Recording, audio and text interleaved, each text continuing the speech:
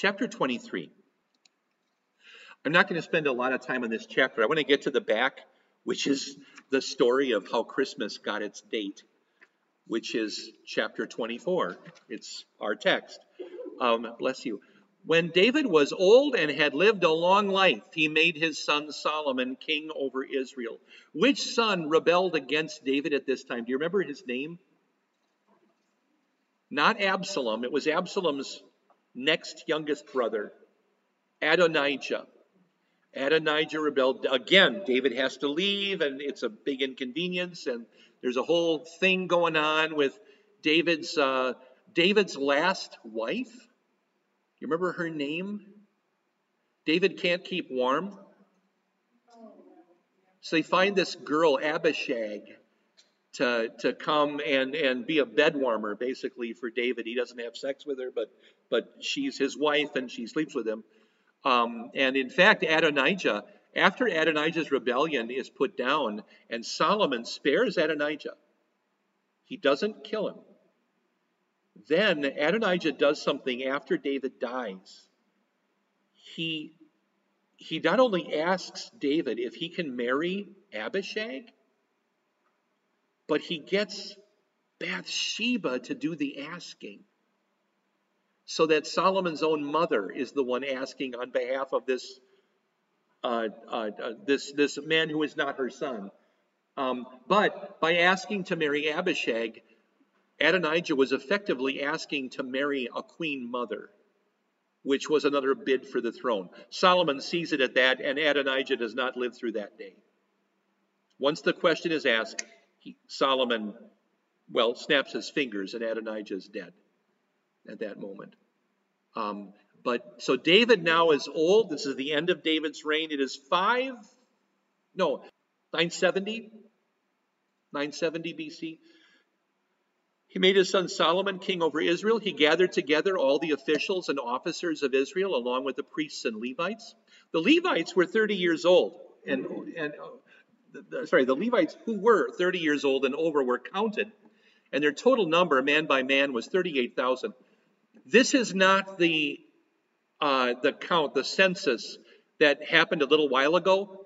That's what led to the destroying angel and the hilltop, the threshing floor of Araunah the Jebusite to be chosen as the temple. That census, Joab, we're told in Chronicles that Joab did not count the Levites because he thought that David shouldn't have done that. David is not counting the Levites for reasons of being conceited or proud. He's counting them because there's too many, and they need work to do, and he wants to organize them. That's why he's counting the Levites. 38,000. How many guys can fit next to the altar to help cut up the next lamb if there are 38,000? The fact is, David's plan for the temple was twice as big as Moses had done the tabernacle. So it's going to be enormous. But still not room for 38,000 guys. So David said, of these, 24,000 are to oversee the work of the Lord's house. 6,000 are to be officers and judges, 4,000 gatekeepers, 4,000 to praise the Lord with musical instruments that I made for giving praise. That I think that David designed and had built. New musical instruments. The right kind of animal intestine. What did they use for strings on their harps and stuff? Catgut, typically. It resonates better. Sorry, you're all speech. Catgut, your tongue. That's an old joke. But the right kind of wood, the right kind of glue, the right kind of sound hole, and you can make a better harp, like you can make a better violin. Who made the world's greatest violins? Stradivarius. Violins, violas, cellos, and basses, right? He made all of them. But because of the wood quality of his part of Italy, because of the resin and the gum and whatever else he used for glue, maybe the berries he chewed up and spit into the glue, all of that had a part in making. He just used a regular form, but it was something about the wood, the weather maybe, the quality of the trees and other things, and his own skill. So the greatest violins ever were made by him. By the way, if you would like to see the worst violin ever made, it's in my office. All right. Anyway, moving on. How do you get these guys to? Well, I propose that David did not get them all to work at the same time, but divvied them up with 24,000 priests. If you give them all 2 weeks on, then at any given moment you have 1,000 priests, and for 2 weeks. So you work how many days in a row on a certain shift? It's not easy to cut up an ox, after all. You work, you get a day off, you work, you get a day off, or whatever. The 250 officers and judges, that's less than 100 on duty at any given moment. 166 gatekeepers and that many musicians, roughly. And that kind of divides up into what you might think of as the people around for temple worship. I'm going to come back to that in the next chapter. David's division of the Levites, he assigned them to divisions based on their descent from the sons of Levi, namely Gershon, Kohath, and Merari. What were Moses and Aaron? Gershonites, Kohathites, or Merarites? I believe that they were from Kohath. In fact, I know that they were from Kohath. But anyway, the Gershonites were descended from Ladan and Shimei. The sons of Ladan were these guys. I'm not going to read all their names. We're coming to a point here, so I'm not going to go through every single name. Sons of Shimei were Jahath, Ziza, Jeush, and Beriah. Then the sons of Kohath were Amram, Izhar, Hebron, and Uzziel, 4 in all. And Amram, as we learn in the next verse, Amram's sons were Aaron and Moses. So, I believe their mother's name was Jochebed, if I'm remembering that correctly.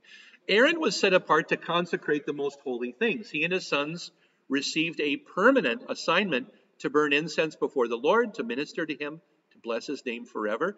Aaron and his sons were the priests who would be the high priests from then on. However, the sons of Moses, the man of God, were classified along with the rest of the tribe of Levi. So Moses had sons. They were not high priests. They were Levites. They could serve as priests, but not high priests. That was Aaron, not Moses. The sons of Moses were Gershom and Eliezer. Do you remember the story about Gershom in the book of Exodus? Early in the book of Exodus? Yeah, excellent. So Moses, at 40, kills a guy in Egypt, buries him in the sand. I think it's Vincent Price. And then that's in the movie. And then he has to run away to Midian and marries a girl, Zipporah. And they begin having children. And one of them is Gershom. That's the first one. And then the Lord calls him within the burning bush to come back to Pharaoh in Egypt and, let my people go and so forth. And the Lord gives him all kinds of comforting things, and I'll be with you. And Moses complains, I'm not good at speaking. And the Lord says, Aaron is, he'll go with you, it'll be fine. And I have reason to believe that Joshua was with him during his exile in Midian, because Joshua was his servant from a young age. And I don't think that meant just a year or two, but out in Midian too. But that's irrelevant. But as Moses is going back, the Lord who just sent him comes flying at him in the desert to kill him because he has not yet circumcised Gershom. And his wife has to pick up a flint knife and do it. And then she says, you've become a bridegroom of blood to me. So she was really mad. Yeah. Also, I'm not sure that then they went to Pharaoh, because after the Exodus, when they get to Mount Sinai, Moses' father-in-law, Jethro, brings her and the kids out to Moses at Sinai. So I kind of wonder if maybe Moses was on his way, they had this incident, she gets mad and she goes back with dad or whatever. And did Moses have, some trouble in his household? But That's just based on the text, not on conjecture. That's just because later on she shows up again. The son of Gershom was Shebuel, the head. The son of Eliezer was Rehabiah, the head. Eliezer had no other sons, but Rehabiah had very many sons. And then you get some more sons here, Izar, Shelemith, and so forth. And then the Merarites, these were the descendants of Levi who were registered by their fathers' households. They were listed under the heads of their fathers' houses. All those 20 years old and older were counted man by man and registered by name to perform the work for the service of the Lord's house. David no longer requires them to be 30, but cuts it back to 20, maybe because there's more to do. Not exactly sure about that, but it's acceptable. David had said, "The Lord, the God of Israel, has given rest to his people, and he dwells in Jerusalem forever." That's the key sentence. The Lord dwells in Jerusalem forever. So the Levites will no longer need to carry the dwelling and all the vessels and utensils for its service. David cancels the law of Moses that required the Levites and priests to carry certain parts of the tabernacle, because David says, we're not moving anymore. You guys are out of a job. So now he's going to give them different jobs, and the Lord is okay with this. So according to the last directions given by David, the descendants of Levi, 20 years old and older, were counted. Their work was to assist the descendants of Aaron in the service of the Lord's house. And I have this list kind of on the bottom of the front page. And they do service in the Lord's house, the courtyards, the storage rooms, they're organizing and stuff, in the purification of all the holy things, that is, in all the work of the service of God's house. And their responsibilities included the bread that was to be set out and the fine flour for the grain offerings, whether for unleavened wafers or for offerings baked in a pan or those soaked in oil. They did all of the measuring and mixing. This is a really curious phrase. So, Mama, are we going to take an offering up to the temple? Yes, we are. Is it going to be a bread offering, grain offering? Yes, it is. Mama, can I help you mix it? No. The Levites do all the measuring and mixing. They're going to get the recipe right. By the way, I've attempted to make unleavened bread more than once in my home. Do you know this story? Using the recipe I find in Scripture, which is flour, water, oil, and salt, and no shortening or butter or certainly no yeast, but those four things. You mix them together, it makes a dough, and I fry it in a griddle, fry it in a pan, starts to go, and I get the spatula under it, and I flip it, and what happens when you flip that? It explodes into dust. Poof! It's like there was nothing holding this together at all. And I made dust more than once. And Kath would say, "You're cleaning that up." And yeah, I know. And then last year, my son Peter was up in the dorm at MLC, and they tried this too. In one of the kitchenettes, and they tried to make unleavened bread. And Peter had remembered what I had done, and he thought he would get it right, made all the stuff, and he flipped it, and pow, it exploded into dust, just like mine had done. So I don't know what I'm missing there, but something. They also were to stand and thank and praise the Lord every morning, and likewise in the evening, and to offer burnt offerings to the Lord on the Sabbaths, the new moons, and the prescribed festivals. Why did they celebrate the new moon? What is the new moon? It's the beginning of the month. We get our word month from moon. And it was their calendar. Their local funeral home did not give them free calendars with the pastor's name on the bottom.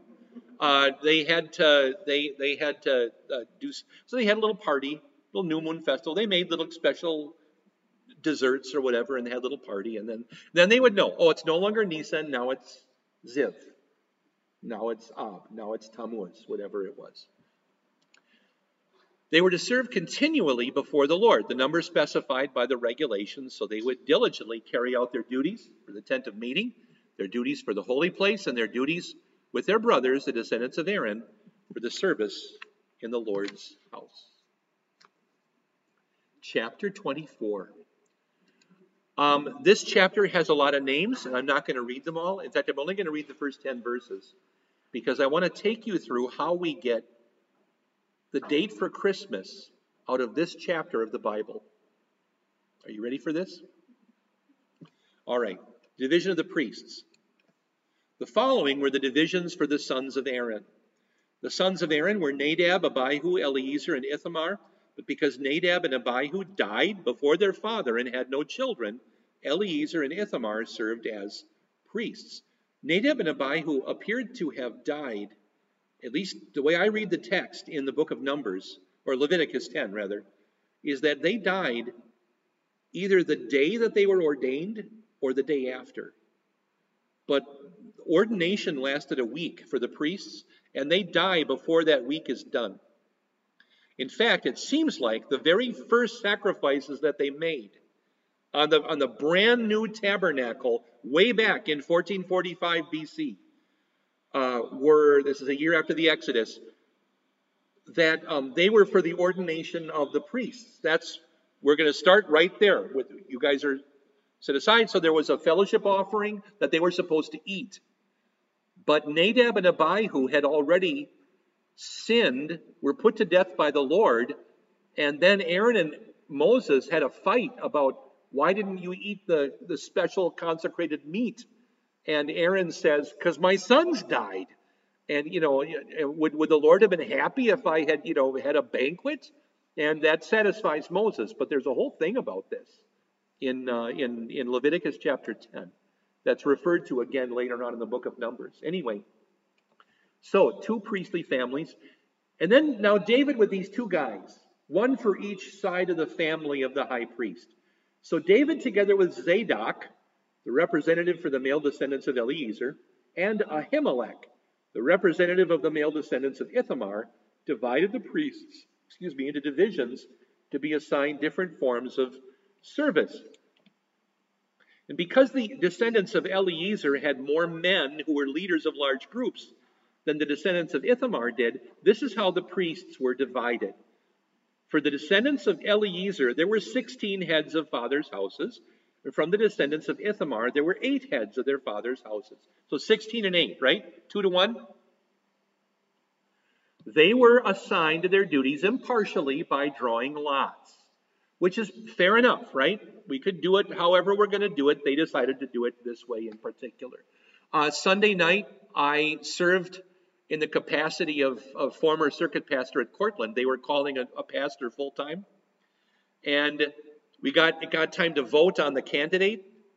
And they didn't have any ballots made. So what do we do? So I said, well, we could all pretend we're 10 years old. Heads down, thumbs up. Right? Remember that game? Or they could just close their eyes and raise their hand. They chose to tear up ballots, actually, to find some pieces of paper. They didn't have to, but that's what they chose. That was fine. But here they drew lots. There were officials for the sanctuary and officials to serve in the presence of God from the sons of Eleazar and from the sons of Ithamar. Shemaiah, son of Nathanael the scribe, who was a Levite, recorded the lot. So they wrote it, they had a secretary, wrote it down. In the presence of the king and the government officials, namely Zadok and Ahimelech, and these other guys. And one father's house was chosen from the descendants of Eleazar. And they could have gone every other one, right? But there were more of one than the other. So they do Eleazar, and then Ithamar. Does that make sense? So it looks like this. Eleazar, Ithamar, Eleazar, Ithamar, Eleazar, Ithamar. And here are the first names. I'm not going to read any more of the text than this. The first lot came out to Jehoiarib, the second Jediah, Harim, Seorim, Malchijah, Mijamin, Hakoz, and Abijah.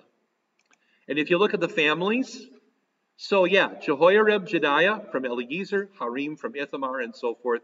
Abijah at the bottom is the 8th guy from Eleazar, right? Now, in all there are 24 divisions. 16 and 8 is 24. And the question is, do they serve 2 weeks in a row every year? 24 divisions in 12 months, right? Do they do 2 weeks in a row, or do they do 1 week on, 23 weeks off, 1 week on, 23 weeks off? And the Lord will command, and David will agree, that it should be all hands on deck for the 3 big festivals. So when Passover comes, that one day when they're slaughtering all the lambs, they all the priests show up, because then they do need 24,000, because they've got 2 million Israelites all wanting to butcher their lambs. So yeah, and I'll bet they didn't all do it within 3 feet of the altar either. But anyway, so is it this way, 1 week on, or is it this way, 2 weeks in a row? And ancient tradition among the Jews says that it was this way, 2 weeks on and then the year off, except that he would go back for the 3 festivals. Okay, so you go back for Passover and Pentecost, or weeks, and then Day of Atonement also. To look at what it looks like on the calendar, Nisan, first 2 weeks of the month of Nisan is Jehoiarib, and then the 14th of Nisan is Passover, so the transition day is when they're all there. And then the other guys have 2 weeks, and then Harim has 2 weeks, and Seorim and Abijah. And this is the way it looks on our calendar. Okay? More or less. And so Abijah, the 8th guy, is in July. Do you see that name down there on Abijah on the lower right? Just look at that for a second. Do you recognize that name? Luke 1, verse 5. In the days of Herod, king of Judea, there was a certain priest named Zechariah who belonged to the priestly division of Abijah. That's the father of who? John the Baptist. And he is from this division, the 8th division, the priestly division of Abijah, that always serves around the end of July. Make sense? So ancient Christians took that fact and this verse and the other verses in Luke 1 that talk about Elizabeth being in her 6th month when Mary conceives and so forth. You put those together, and guess what? We have a calendar of the pregnancies of Elizabeth and Mary with dates, because Zechariah comes home after his July stint.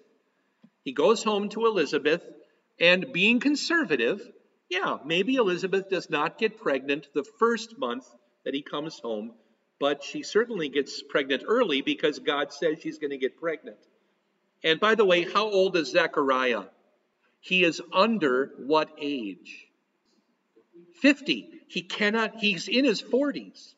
So, because they couldn't go beyond 50, that he had to retire. So, often I'm going to call them our Sunday school pictures of Zechariah, are of this wizened old ancient Gandalf of a guy.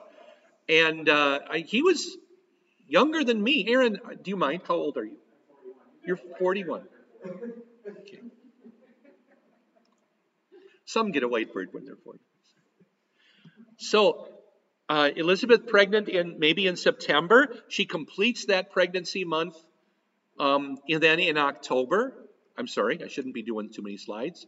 Month 2, 3, 4, 5, 6. In her 6th month, Mary is pregnant. And they get together. Mary goes to visit Elizabeth at that point. Elizabeth, this is the same information on here, and I have all this for you on your sheet. Elizabeth completes her 7th month, and Mary completes her 1st. Elizabeth's 8th month is Mary's 2nd. Elizabeth's 9th month, when John is born, is Mary's 3rd, right? Then Mary goes on to have her baby after her 9th month, which ends up August, September, October, November, sometime in December, conservatively speaking, sometime in December. That is actually how early Christians got the approximate date for Christmas. Christmas was not a major church festival in the early years of the church. The big festivals were, well, of course, Easter, Pentecost, which used to be called Whit Sunday. Those were really the big two. Pentecost and Whit Sunday. And then in the ancient pericope, I have a translation of pericope number 5 is what it's called in my office, and they're all basically the same. But there was an allowance toward the end of the no, at the very beginning of the church year, rather, which is Advent begins in December, for a little time out to talk about the incarnation of Christ and then the birth of Christ after the fourth Sunday of Advent, which is around December 25th. That is all for tonight. So we'll not meet next week. The week after, we will finish First Chronicles. You've been listening to Invisible Church, the Bible study podcast from St. Paul's Lutheran Church, New Ulm, Minnesota.